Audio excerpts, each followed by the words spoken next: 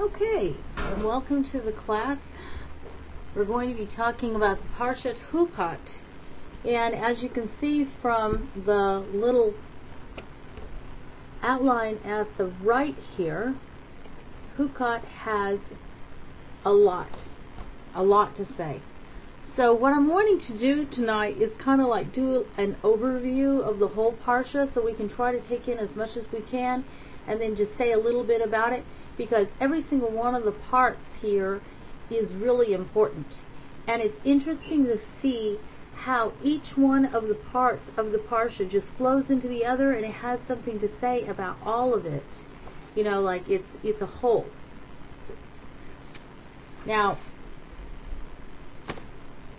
the very first thing that we look at in the Parsha, and if you want to go and look it up, it's found in the Midbar, or Numbers 19. Starts with Numbers 19, verse 1. Now this subject of the ashes of the red heifer is a subject that is very difficult to really understand. But don't feel bad, because we're told that this is one of the mysteries, like the mystery, that King Solomon himself never understood.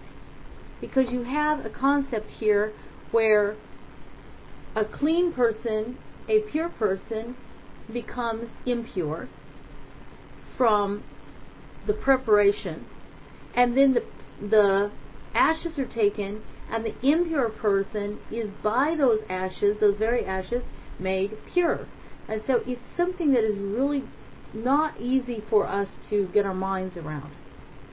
But why a red heifer, and why this whole ritual here? It wasn't just ashes. It was taking a red heifer that was totally red, did not have any hairs on it that were a different color. No, not just two black hairs or two white hairs would make it inappropriate. It would not be acceptable. So it had to be completely red. And this was in itself a miracle. It had to be a heifer who was of the age to give birth, and it had to be a heifer that had never had a yoke on it. It had never worked in the field. And the Sanhedrin would buy the heifer with the treasury of the temple, which was the half shekel that was used for counting the people. Each person was to donate a half shekel, and that's the way the people were counted. The people aren't supposed to be counted like 1, 2, 3. They were counted with these half shekels. And so the items that would be purchased with these half shekels was literally to represent the whole people, because it was the treasury of the counting of the people. So the ritual was that let me just read a little bit of this. I want us to get a feeling of it. And God spoke to Moshe and Aaron, saying, "This is a basic statute of the teaching that God has commanded. Speak to the sons of Israel that they take for you a completely red cow on which there is no blemish, and on which no yoke has ever come. And you shall give it to Eleazar the priest. You shall take it outside the camp, and he shall slaughter it before his countenance. And Eleazar the priest shall take some of its blood in his finger and sprinkle some of its blood toward the front of the tent of the appointed meeting 7 times. And the cow shall thereafter be burned before his eyes. Its skin, its flesh, its blood, along with its dung, shall be burned. And the priest shall take a piece of cedar wood and hyssop and scarlet wood, and he shall throw it into the burning of the cow." So it was very important. Each one of these was representative of part of nature. The scarlet wool was from the animal world. The cedar wood was from the trees, from the large plants, and the hyssop was from the small plants. So they would throw that on the on the cow, and of course the cow is from the animal world too, and it has this idea of redness. Not the hyssop so much, but the cedar wood has a red tint to it, and the scarlet wool had the red tint to it. So before he would do this, he would hold each item up and say 3 times, "Is this a cedar? Is this a stick of cedar wood?" And the people would say, "Yes, this is a stick of cedar wood." And he would say, "Is this a stick of cedar wood?" And they would say, "Yes." And they would do this 3 times with each item that he was going to put onto the cow. And then he rinses his garments, and he shall bathe his flesh in water, and only thereafter may he come into the tent. However, the priest shall remain unclean until evening. Also, the one who burns it shall rinse his garments in water and bathe his flesh in water, and shall remain unclean until evening. So here you have that the people who were involved in the preparation of this red cow would be pure in the beginning, and then they would be made impure by the exposure to the process of burning this cow. And then they would get this water. Now, it's really interesting about this water. The water had to be collected from the springs of Shiloah. And it was collected by boys under 13 years of age. I'm working from memory here. I remember reading about it. And they would be on a board between 2 oxen, so the water never touches the ground. And this water is collected by these boys that have never been exposed to death. They're born in a special place, in like a cave, but the mothers are kept there. It's really, the whole thing is so interesting how all of it is protected from death.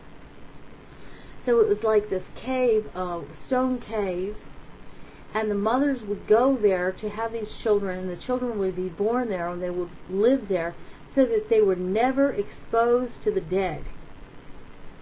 And then these boys, the whole point of their life was to gather this water. Now, it's really interesting that in Israel there was talk about reinstituting this with the Temple Institute, that they wanted to reinstitute this system of these mothers raising these children in this very isolated place.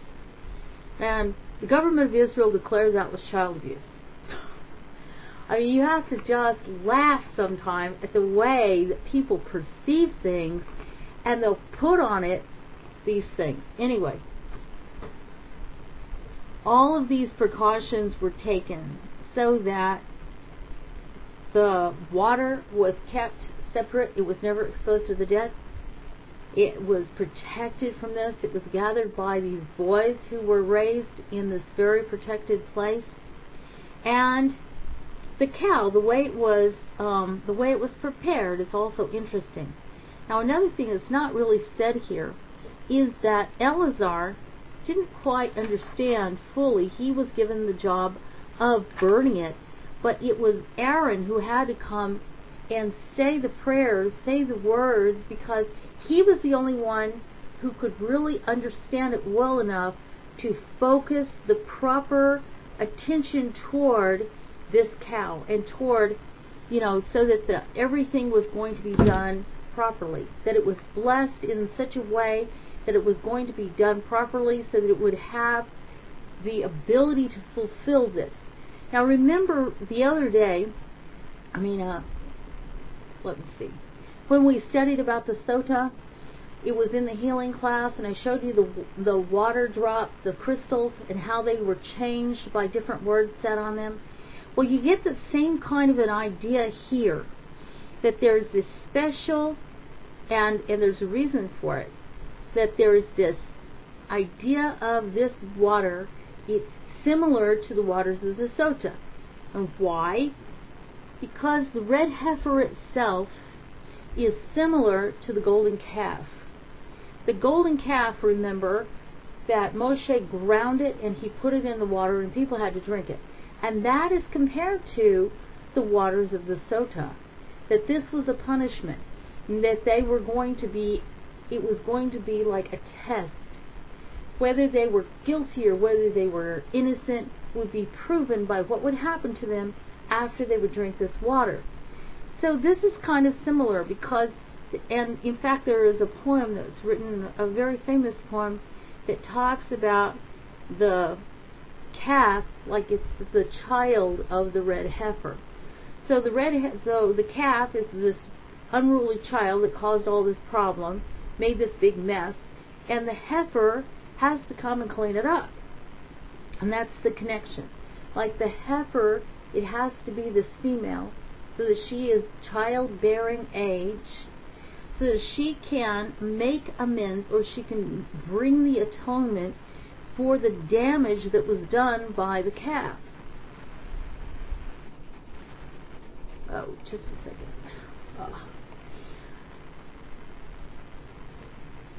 And so that's the whole idea about that. And then the priest would take the waters and he would sprinkle the water on anyone who had been exposed to the dead.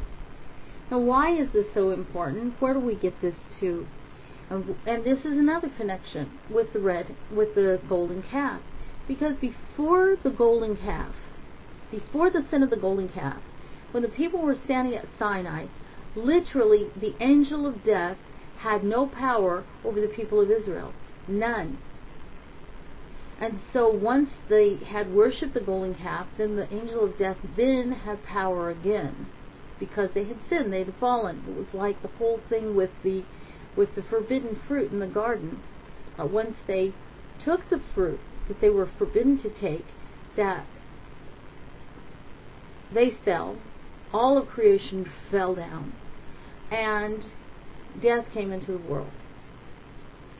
So part of this idea of the heifer cleaning up her child's mess is that she is the key ingredient for atoning for or purifying people from this taint of exposure to the dead. Now, understand something.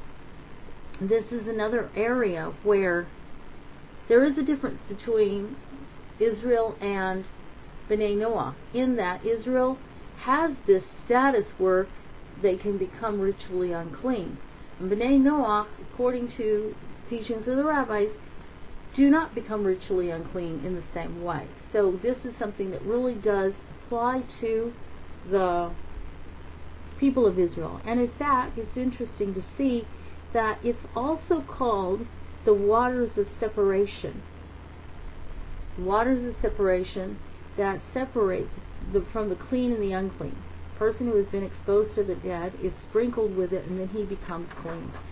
And separation, another word for separation, interestingly enough, is, as you know, holiness, sanctification. So it's also called waters of sanctification. It separates the people from death. So as I said, I'm going to kind of like go through this a little, like skip through it, so we'll have an overview, and then I want everybody to come back tomorrow night for getting more specific about some things. And in the 22nd chapter, we read about what happened when Miriam passed away. Let me go and find exactly what the date was at that time. Miriam passed away in the 40th year of the wilderness journey. It was the 10th of Nisan, and that year was, let me see here,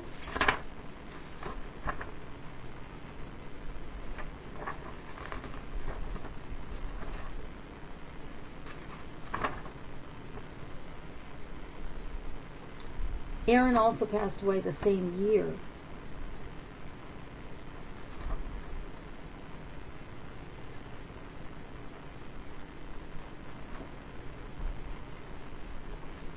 It was the 40th year of the wilderness journey.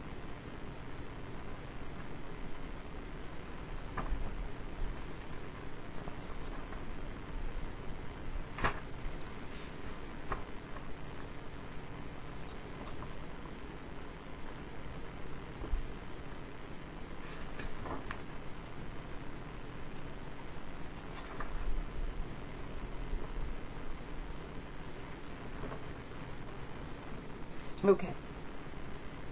So it was in Nisan when she passed away, in the wilderness of Sin. She was 125 years of age. In the wilderness, the people received 3 gifts in the merit of Miriam, Aaron, and Moshe. In Miriam's merit was the well of the water that followed them on their journey through the desert. In the merit of Aaron were the clouds of glory that shielded the people. And in Moshe's merit was the man. Now, Moshe was the giver of the Torah and its teacher. So, man is like it was the daily gift, and it was like is bread. And so, Torah is like bread. And you're supposed to have a daily learning of Torah, but also, when the people would eat the man, they would ingest it, and it aided in their study of Torah. So this was in the merit of Moshe. Now, Aaron personified Avodah, which is the service to Hashem. And so his devotion to the sacrificial service brought the Shekhinah to Klal Israel. The clouds of glory were provided in his merit. They represented the Shekhinah and dwelt with the people of Israel. This was the presence of Hashem. And actually, Shekhinah is the feminine side, the presence of Hashem as it is expressed through the feminine side. Miriam excelled in the third of the 3 fundamentals, kindliness. From her youth, she devoted herself to the people's welfare. You remember how she was a midwife. She assisted the mothers in giving birth, and she also brought food to the poor, and she was always uplifting the people and encouraging the people that the redemption was close and not to lose heart.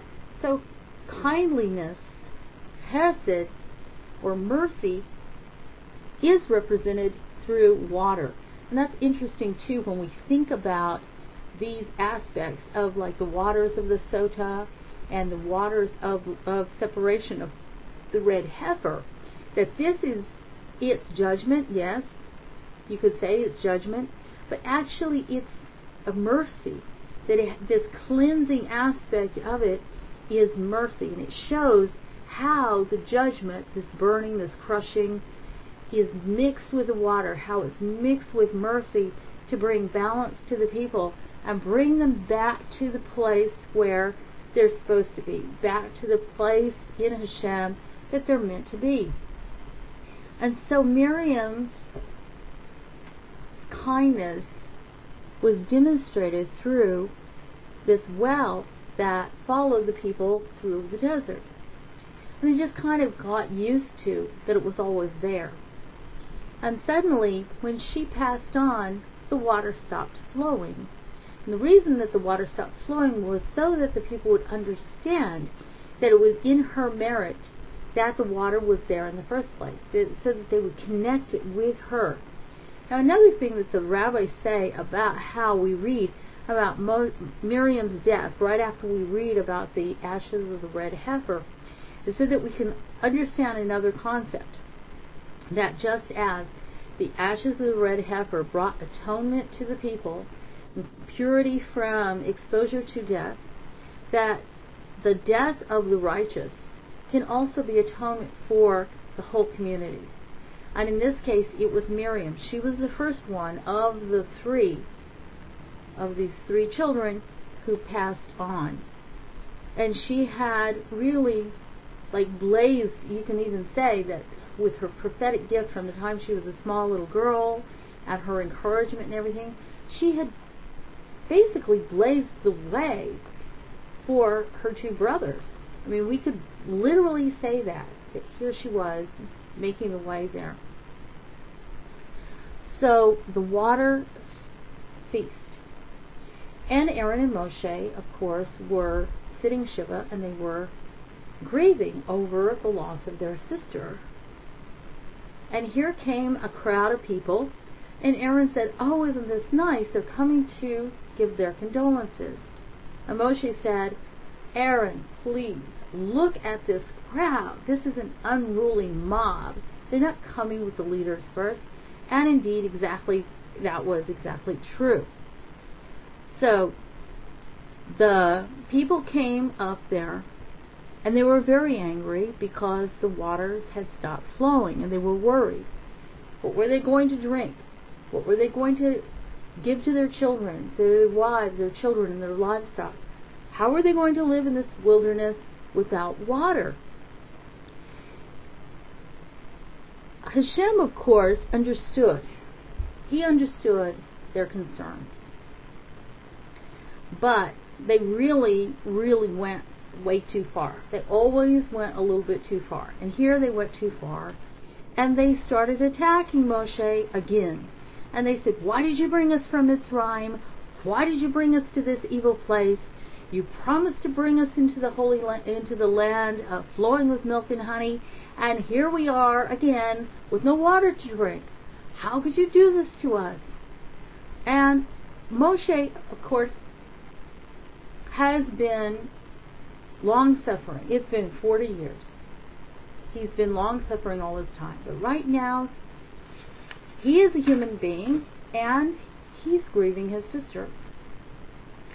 So, Hashem told Moshe and Aaron both, to go to the rock and to sanctify him before. In fact, it says Al. Sanctify his name at the rock, or before the rock, or, See, a lot of times what we see is speak to the rock. But in Hebrew, it doesn't say, it uses the word Al. So, we can understand from that there's a double meaning. It says,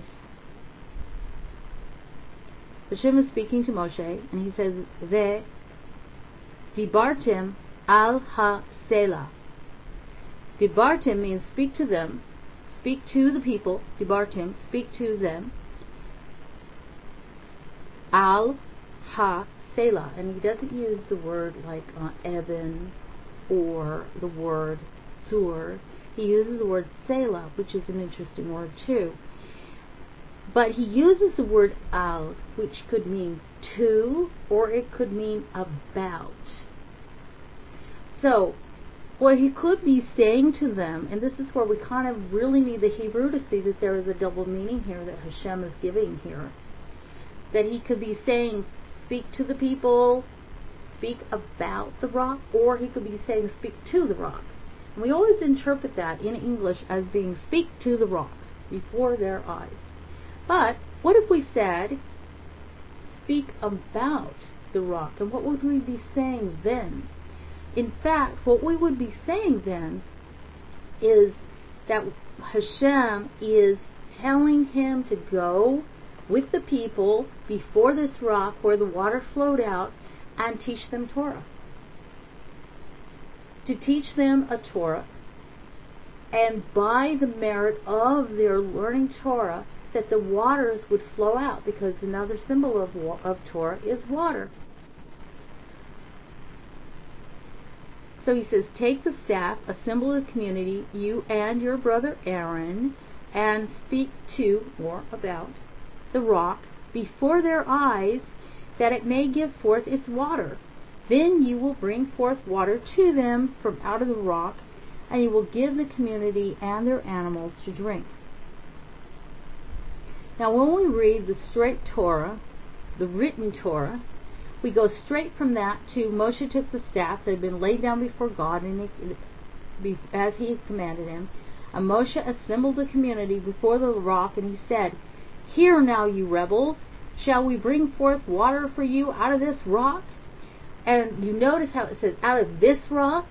And so there's a midrash, that the people didn't just stop right there. They were needling him. They were saying, well, we don't want you to bring forth water out of any rock that you choose. You bring forth water out of a rock that we choose. So here are all these shouts. How about this rock? How about this rock? And so Moshe has had it. He is furious.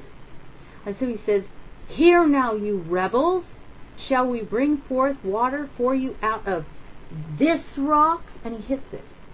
Instead of doing what Hashem said and speaking about the rock, even if he was speaking about that very rock and talking about how it had given forth water in the merit of Miriam, even if he was saying, look at the miracle that Hashem did for us all these years in the wilderness and glorified Hashem, he would be speaking about that literal rock, and he would be speaking about the rock, Hashem, Al Hasela, or to the rock, and doing both of it at the same time, and speaking words of Torah to these people who had heads like rocks, because they were really hard-headed. And so a lot of times people will say, and the rabbis say, it's really difficult for us to know exactly what Moshe's sin is.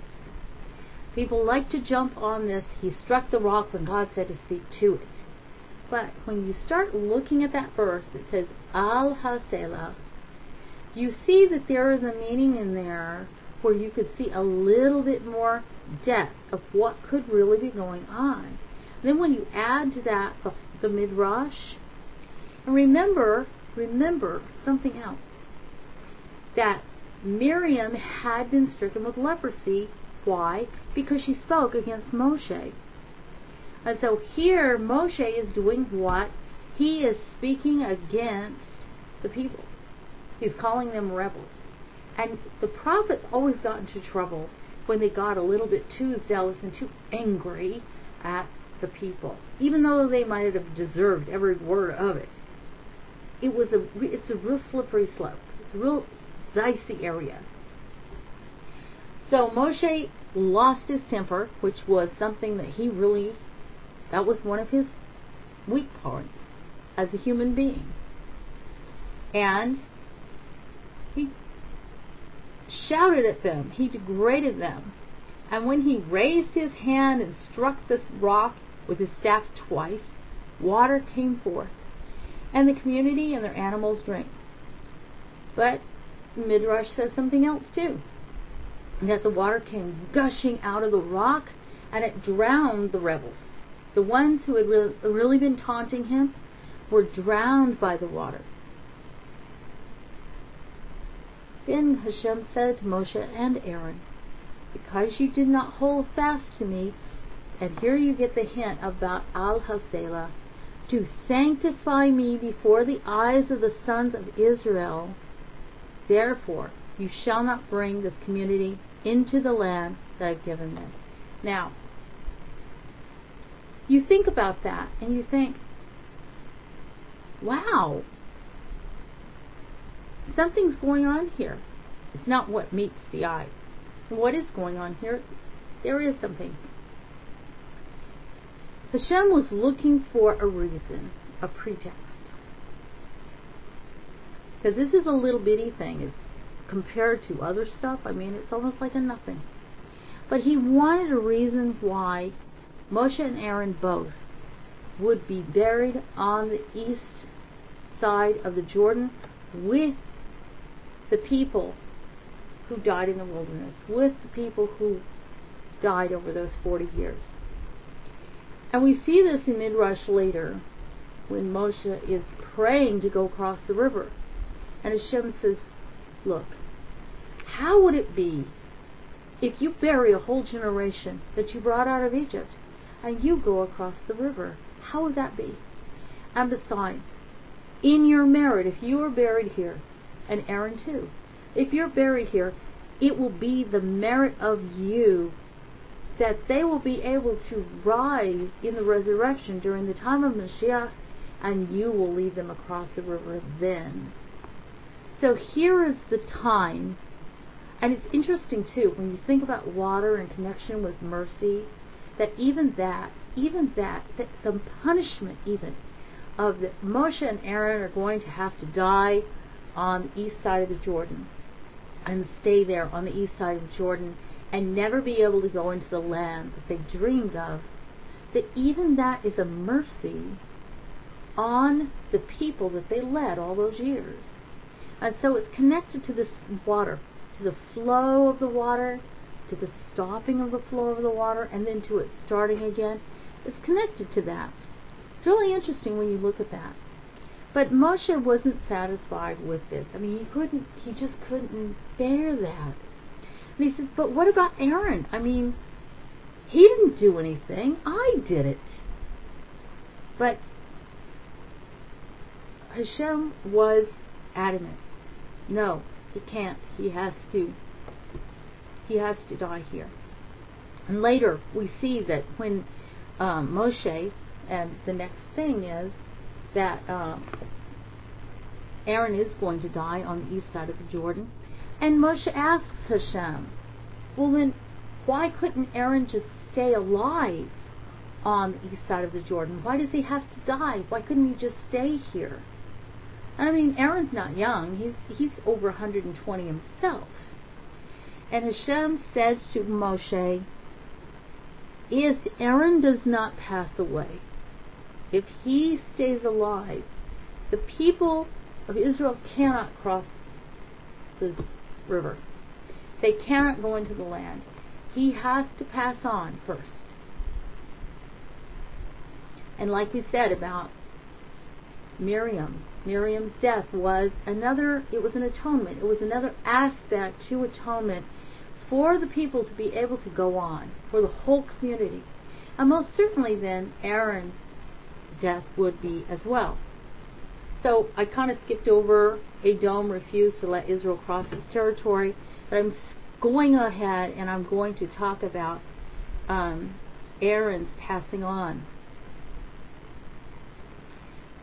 So Hashem told Moshe that Aaron was going to pass on, and he had to tell Aaron. And it was very difficult for him to tell Aaron that the time had come.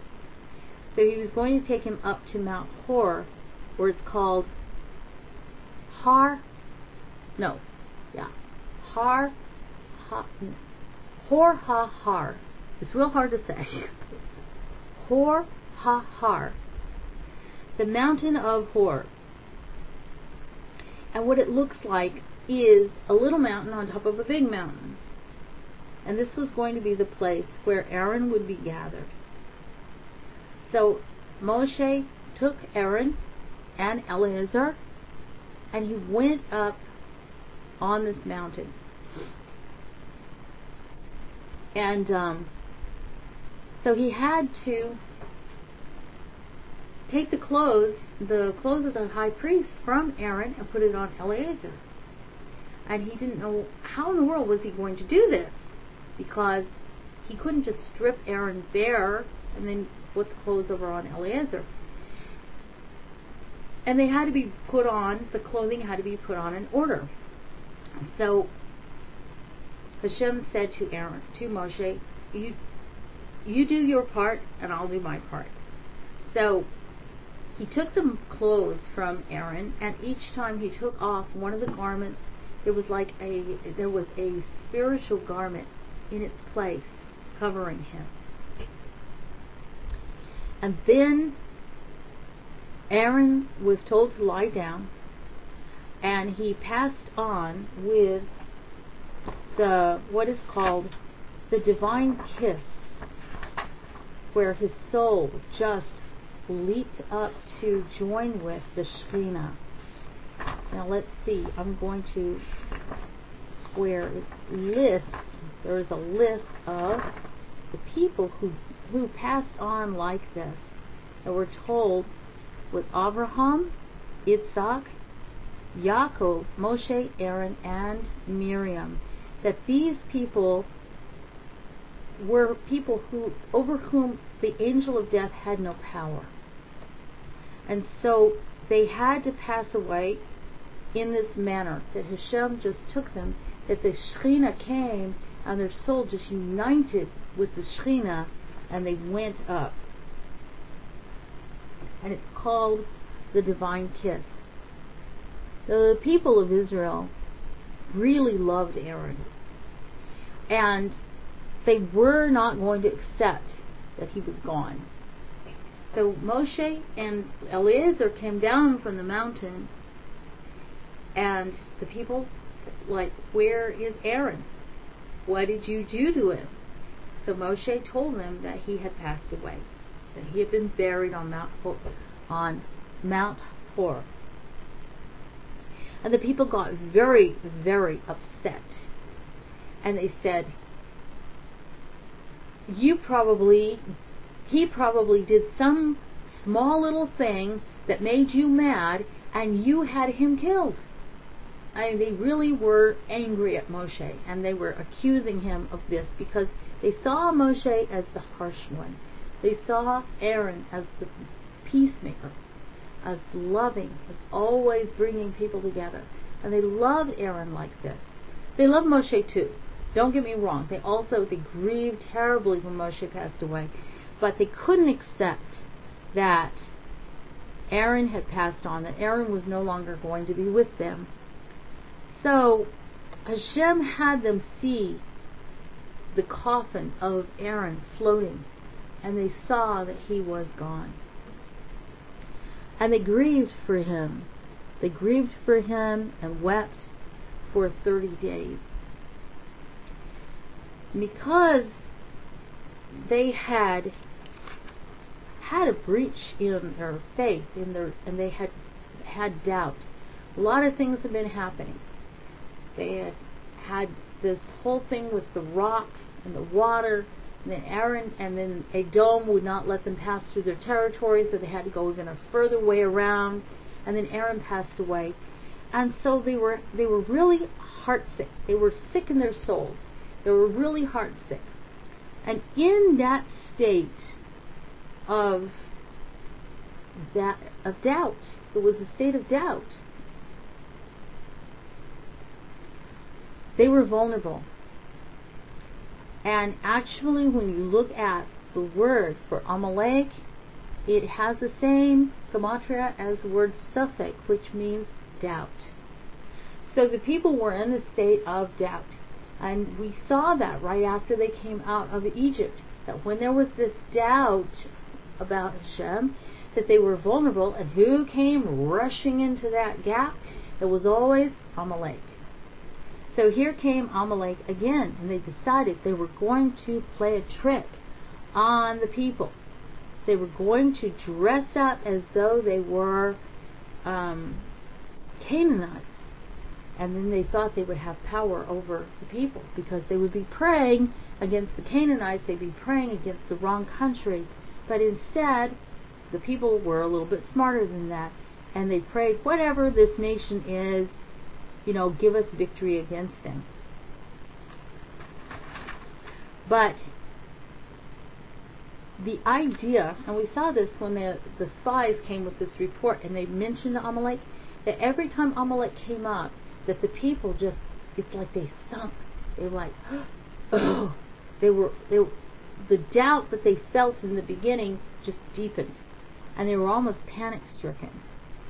And so in the state of all of this, they said to Moshe, why? They spoke against Hashem. They've had all these things happen. They say, why have you brought us up from Mitzrayim to die in the wilderness? For we have no bread and no water, and our soul is sick of this unsubstantial nourishment. So now they've spoken against Hashem, and they've spoken against the man, which is basically similar to speaking against the Torah.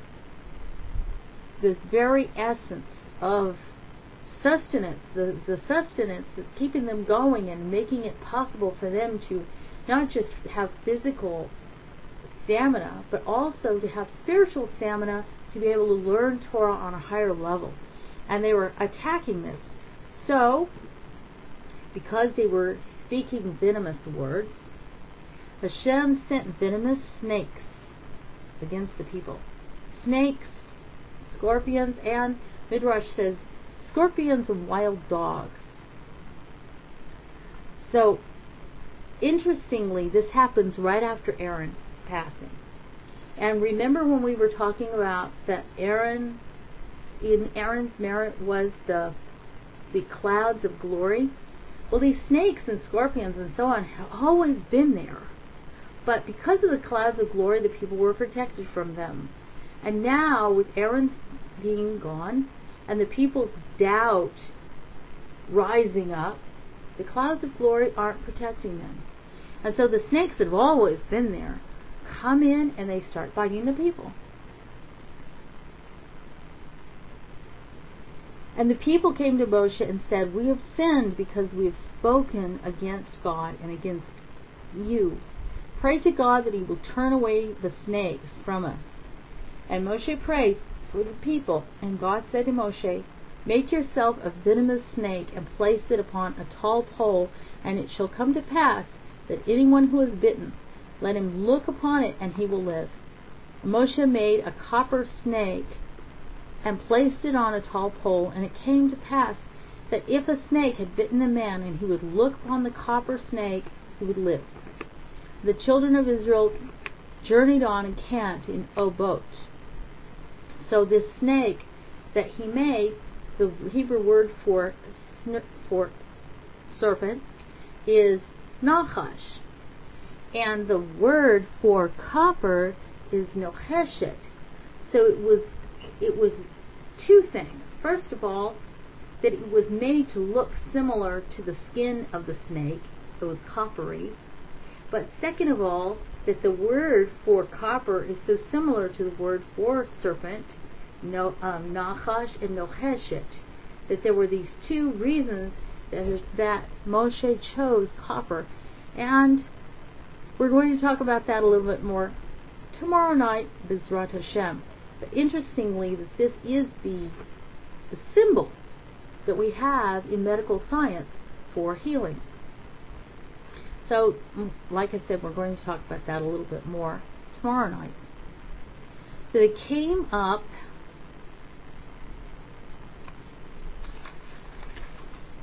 and they were traveling. They had to travel around Edom, and they had to travel around Moab. And they came upon Sichon, and Sichon would not permit Israel to pass through his territory. Sichon was a giant. Sichon and Og were brothers, and they were giants. They were supposed to have been giants from pre-flood days, that they were these giants. Remember in the 6th chapter of Genesis, where it talks about the sons of God and the daughters of men, and that there were great giants in the land? Well, we have some of these giants mentioned in the Torah, and Sichon and Og are supposed to be giants that had lived before the flood. And so Moshe was able to defeat Sichon without a whole lot of problems. Og was another story. And Moshe was actually worried about his battling with Og. Not because he was too big, not because he was too strong, not because of any of these things, not because he was afraid of his army, but because of something else. He knew that Og had done one tremendous mitzvah. And that mitzvah was that he had gone to Abraham and warned him about Lot being captured by, remember the war between the 5 kings and the 3 kings, the war between the kings of Sodom and Gomorrah and these other kings that came, and Lot was captured. And so Og sent word to Abraham that his nephew was captured. Now, Moshe thought, well, he did a mitzvah, and so maybe I won't have the merit to defeat him. He really was very concerned about that. So Hashem said, don't worry about it. Because Og did this for a selfish reason. He had an ulterior motive. He was wanting Abraham to die in battle, and then he would take Sarah as his own wife. That was his plan.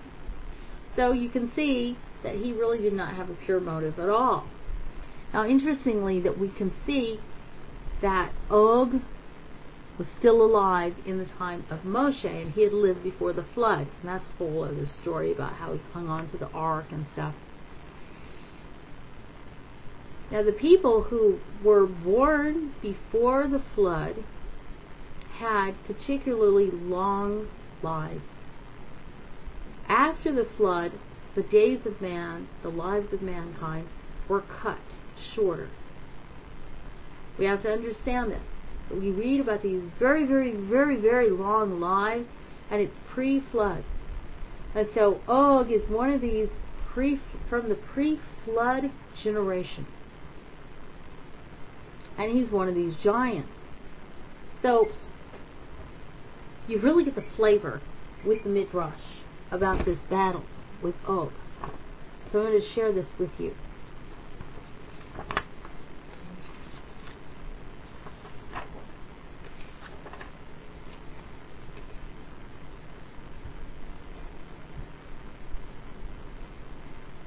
So Bnei Israel were coming to confront this very frightening enemy, this huge giant. They had already defeated Sihon, but Og was the last one, the last remaining giant from the pre-flood giant. He was tremendous, and he was queer-looking and ugly. Our sages relate that he consumed for his meal 1,000 oxen and drank 1,000 jugs of water, and that he built 60 cities, the least fortified of which was 60 mil high. His strength was reputed to be unsurpassed, except by one of his sons, who was even mightier than he. When Moshe heard that Og was ready to wage war, he was afraid. Our great teacher Moshe did not fear Og's physical strength. Moshe, more than anyone else, knew that before the Almighty, all the nations are considered nothing. Moshe had therefore repeatedly warned the Jews not to be afraid of their enemies, and reproved them when they confessed fear of the inhabitants of Canaan after the spies' report. So what did he fear? He suspected that the Almighty might assist Og. He reasoned, I am 120 years old, while this man is over 500. The Almighty might have granted him long life for a good reason. Og informed our forefather Abraham that his nephew was taken captive. Perhaps the merit of this mitzvah protects him. Moreover, Moshe feared that Bnei Israel might have committed a sin in the war against the Amorim, such as having taken of their spoils. Unless the camp is pure of sin, Hashem would not assist the Jewish people further. Hashem assured Moshe, do not be afraid. I have subdued Og's protecting angel and given Og into your hand. You shall do to him as you did to Sihon, the king of the Amorim. I did indeed reward him with long life for telling Abraham of Lot's captivity. Now, however, let me reveal to you the motives that prompted him to perform the mitzvah. They were evil. Attracted by Sarah's beauty, he wished to draw Abraham into battle, hoping that Abraham would fall, and he would be able to take Sarah. He would be punished for his evil thoughts by falling into your hands. You personally shall slay him. Moshe commanded Bnei Israel to camp overnight near the city Adri, where Og lived, and ready themselves for a battle on the next day. Early in the morning, Moshe walked toward the wall that surrounded the city.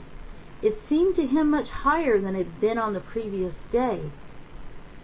In reality, the giant, Og, was sitting on top of the wall, his feet dangling to the ground. What is this? Wondered Moshe. Have they erected an additional wall on top of the old one during the night? No, Moshe, Hashem informed him. You see Og himself. You shall overcome him. He uprooted a tremendous rock, in fact, an entire mountain, saying, this rock is 3 parsot long, equal to the area of the entire Israelite camp. I shall hurl it onto their camp and destroy all the Jews at once. Hashem foiled Og's plan by causing armies of ants to crawl upon the rock and gnaw at it until it became perforated. While Og attempted to hurl it at the Jews like a tremendous bomb, it crumbled in his uplifted hand and fell onto his neck and shoulders. As Og tried to remove it, it became firmly stuck to his neck. While Moshe, who was 10 amot long, seized an axe 10 amot long, he leaped 10 amot into the air, reaching Og's heel, which he smashed with the axe. The giant fell in the direction opposite the camp, so that the rock should not cause any harm, and he died. Thereafter, the Jews killed Og's sons, defeated the enemy's army, and took possession of the territory of Bashan. So this is a really kind of an interesting midrash of how the giants were destroyed. Now, there's another take on this midrash that I want to share with you. Og knew that the Jews' camp was 3 parsaot long, and that the Jews derived their strength from the merit of their 3 forefathers. However, Og uprooted the mountain. He claimed that the merit of the mountain Abraham, the forefathers, or termed mountains, would assist him because he had performed the mitzvah of helping Abraham. The grasshoppers, it's another version of the ants, namely the Jews, crumbled the rock. The Jews are symbolized by grasshoppers, which make a chirping sound to hint at their special power of prayer. Moshe was able to overcome Og with his merit and his tefillah, figuratively described as his height. The 10 amot is his tefillah, his prayers, in the merit of the people, which is described as his axe that is 10 amot long, and in the merit of the forefathers, described as leaping 10 amot in the air, because he had to spring back hundreds of years. Moshe hit Og in the heel. He spiritually overcame the merit of Og, who ran with his heels to bring the news to Abraham. Nevertheless, there is no doubt that Og actually attempted to cast tremendous rocks at the Jews, and that God prevented him, for one must recite a special blessing upon seeing these gigantic rocks. Now, there was not a Shira written about this defeat of Sihon and Og. So, David HaMelech, the King David, wrote about it in Psalm 136 and in Psalm 18:22. And it says like this: Give thanks to Hashem, for he is good, for his kindness endures forever. He slew mighty kings, for his kindness endures forever. Sihon, king of the Amorim, for his kindness endures forever. And Og, the king of Bashan, for his kindness endures forever. And gave the lands for a heritage, for his kindness endures forever. A heritage to Israel, his servant, for his kindness endures forever. So we always remember the battle of defeating the giants as we say Tehillim, and we say the prayers here in memory of the defeat of these giants, the defeat of this, actually a giant thing, the remnant from before the flood that reminds us of the evil. And it was at the time when you can put that together with the wickedness or the iniquity of the Amorites was full, because Sihon was the king of the Amorites, and then Og was his brother. So, does anybody have something you would like to comment or you would like to ask about?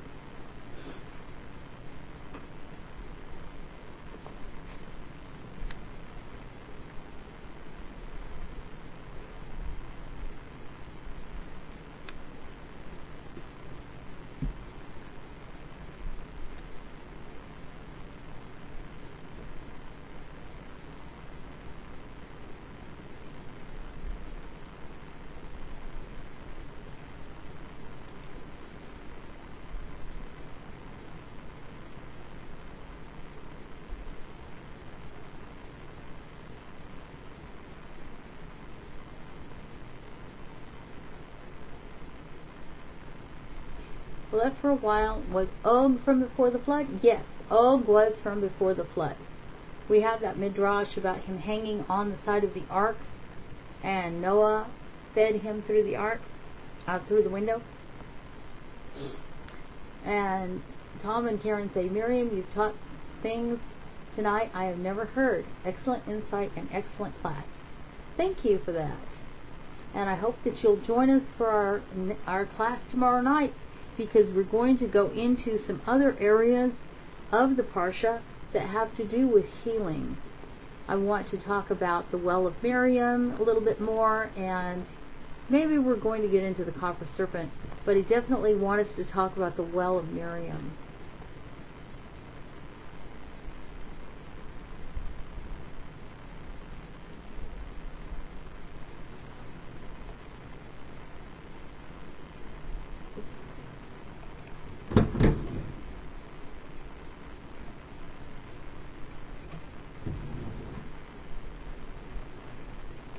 Okay.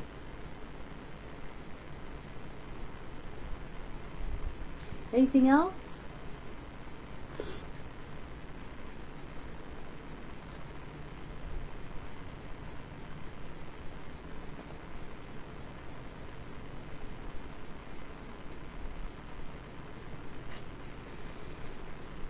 Well, then I thank you for joining the class tonight, and I look forward to your joining me tomorrow night, where we're going to go into this a little bit deeper, and we're going to unfold it a little bit more and see what we can find.